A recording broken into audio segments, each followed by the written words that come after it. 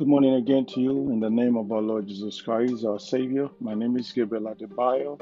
I am back again with the second part of what I was sharing with you this morning um, at 6:05. I remember that. I was sharing with you the story that I believe, I mean, the story that I believe it's very important. Um, the damage that procrastination do to us, the damage that that procrastination do to us. Jesus, our Savior, made a comment. I remember the first time I read this, it makes no sense to me. But after going back into it, I can truly say that it convicts me truly never to postpone what to be done tomorrow. I mean, what to be done today for tomorrow. And there are things that needed to be done now, not later. So here's what Christ says in the book of Gospel of John, chapter 9, verse 4. Here's what it says: As long as it is day, we must do the works of him who sent me. As long as it is the day, we must do the work of him who sent me. And then he says, night is coming when no one can work. Oh my God. Now, I don't know what you're thinking of, but I can tell you what I'm thinking of. That there is going to be a time and a moment when we find it very hard to do certain things that we should have done when we should do it. I know many things might have surrounded that. Maybe there are circumstances around you that makes you think, "Oh my God, I can't go any longer with this. I'm so I'm so exhausted. I'm so tired. I don't know." But then I tell you what, you should straightly go back into the book of Proverbs chapter 12, verse 25, which says, "Anxiety weighs down the heart, but a kind word shares it up." Anxiety weighs down the heart, but a kind word shares it up. You know, I was sharing something with you this morning concerning tomorrow. Like I said to you, I said procrastination is like postponing something for tomorrow, and tomorrow never comes. It's not even like postponing something for tomorrow. I was sharing with you, if you remember in that first part where a gas attendant put a sign there and said free gas tomorrow, or the price of the gas is going to be reduced tomorrow, and everyone will come back the next day and he will tell them it's tomorrow, it's not now. Well, let me go further in saying this to you, which I think you will also find very interesting. The book of Second Corinthians. I want to share something with you quickly over there. If you have your Bible, can you just turn with me to the book of Second Corinthians? In this Second Corinthians, Paul was talking to them in chapter 6 of that. In chapter 6 of the book of Second Corinthians. And in this chapter 6, here is Paul, and it's a very, very strong word to the Corinthians in verse 2 of that. Paul says, "For said I have heard thee in a time accepted, and in day of salvation have I succored thee. Behold, now is the accepted time. Behold, now is the day of salvation." Now, it's not tomorrow. If you say you're a Christian and have not been saved, you're in trouble because there's no time of salvation but now. Now is the day of that salvation, it's not tomorrow. Do you know how many times you're postponing going to church? I'll go tomorrow. I'll go tomorrow. Some of you have resulted in turning God into an extra tire that only when you have trouble you call on Him. And then you bother people who go to church and say, "Can you pray for me? Can you pray for me?" And you think a prayer of just 1 second will pose up things. I know there's never a time you call on Christ that He will not answer. But the reality of that is that why not accept Him as your Lord and Savior now? There's a story in the book of Acts of Apostles, chapter 24. Um, and I can relate to why Paul says what he says in First and Second Corinthians chapter 6 verse 2, which he says, "Today is the day to be saved, not tomorrow. Today is the day to do what you have in mind to do."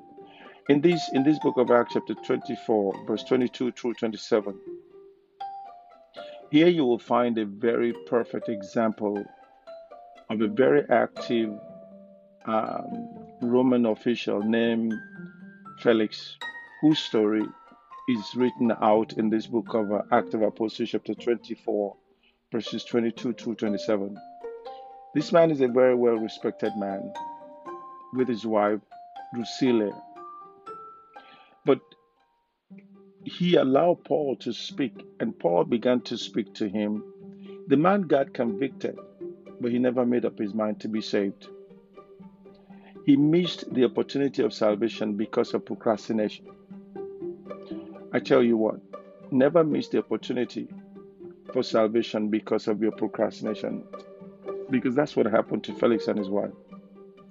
Through them, we will discover the danger of procrastination and how to defeat it. I told you this morning, I said when I come back, I'm going to tell you what power or what influence does procrastination have, and what can you do to overcome it. Well, number one step I want to take now is procrastination robs you of opportunity to serve or for service. Jesus was talking to some of his followers once about the cost of discipleship. And the essence of his word to them was that life has a way of putting obstacles in the path of the one who will seek first the kingdom of God. Things such as taking care of family and requirement of vocation and legitimate responsibility. Was Jesus saying we should ignore those things in order to follow him? Absolutely not. And that was never what he says in that Gospel of Luke, chapter 9, verses 59 to 62. That was not what Christ said. Of course not. It was very simple in his illustration. And it's always easy to think of lots of reasons why we cannot do anything. That's the reason why he said that. He said we always have a reason not to do something. Why we use the word can't, wouldn't. And because of this, we have a reason to say that I can respond to the call of God now. You will say that once I take care of this, I'll come back. So we think then we will get serious about following Christ. It doesn't go that way. It doesn't go that way. What is it that you want to do in your life that you know that it demands an urgent attention that you are still postponing? And you're looking at yourself and thinking, I can do that tomorrow. Well, what's the guarantee of being tomorrow, though? There's no guarantee. Neither for you, nor for me. The only guarantee is just that we have to do what we have to do now when we can't do it. Because there's going to be a time when we will not be able to do it. In the Gospel of Matthew, chapter 26, it relates one of the saddest stories in the New Testament of a missed opportunity that could never be retrieved. And this is what many have missed. They have missed the opportunity to serve. They have missed the opportunity to follow Christ.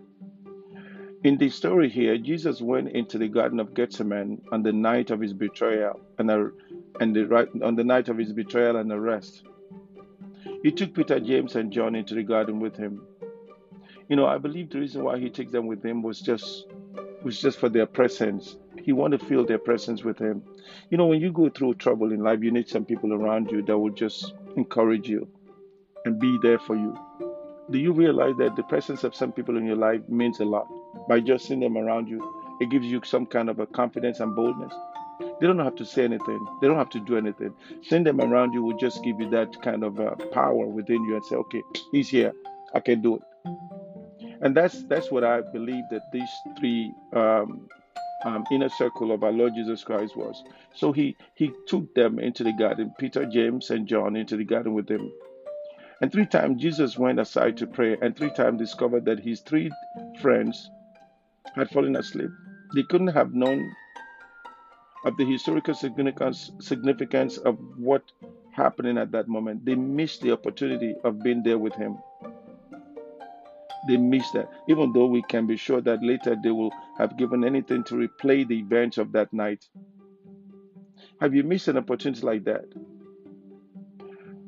Shaq O'Neal was talking about an opportunity that he missed in investing into some company that I can't remember now. and I think it's Netflix. He said they came to him and he just didn't take it serious. He said he regretted it.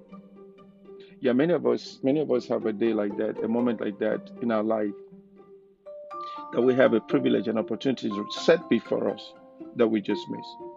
So if Peter, James, and John could play back that day, they would have said, I would have fought this sleep.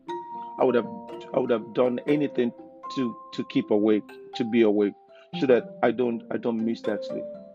But they can't reverse the moment. There is no playback of this time. Um, I'm sure they would have done anything in that long hour of Christ's agony to see that, but they let one of the most critical nights in history pass them by. One day in heaven, each of us will no doubt look back and realize critical moments and hours of decision which will let slip through our fingers because of procrastination. There are times when I sense the Lord's leading to reach out to a certain person in my life. Whenever that comes, I don't want to miss that opportunity. Every time I feel that presence within me to do something for God, or He sent me to someone, I don't postpone it. I do it right away because I know I may not have um, the time to do it again tomorrow. Listen to me, and please listen to me good.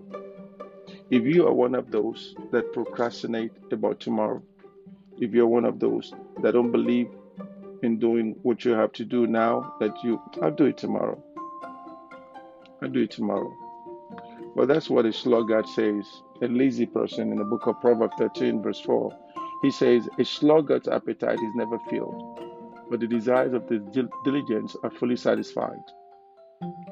A sluggard's appetite is never filled, but the desires of the diligent are fully satisfied. That's in the book of Proverbs, chapter 13, verse 4. You know, anything that you do in life, you're either doing it for profit or for loss. There's nothing for non-profit. No, no, I don't believe that. Anything you do is either fall into the category of profit or loss. It may not be for personal gain. That's where the non-profit comes in because it's not for personal gain. It's a charity program. But it's for profit because some people are benefiting from that.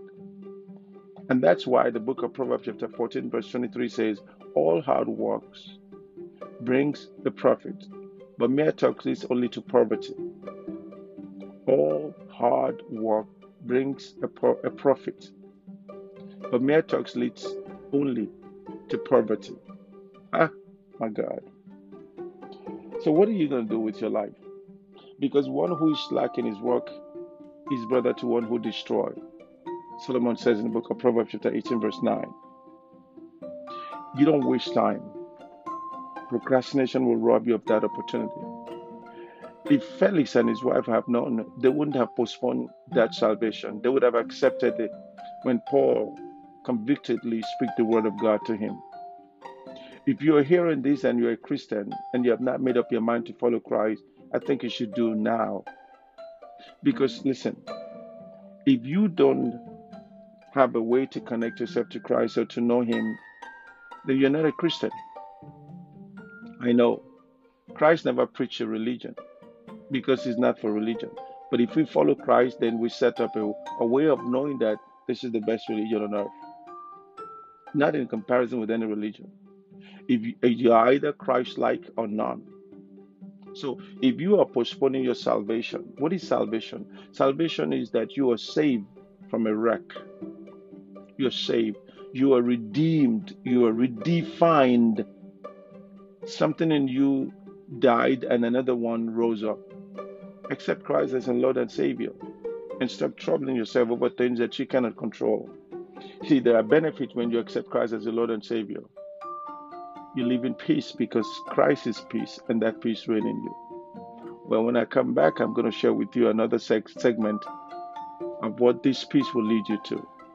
This is part 2 of that, and part 3 of that same segment is coming, and it's coming very shortly. Until then, may the Lord God cause His face to shine upon you, protect you, and provide for your need. Again, my name is Gabriel Adebayo. I am the senior pastor of House of Grace Christian Center located at 231 Rockaway Avenue. I'll see you shortly.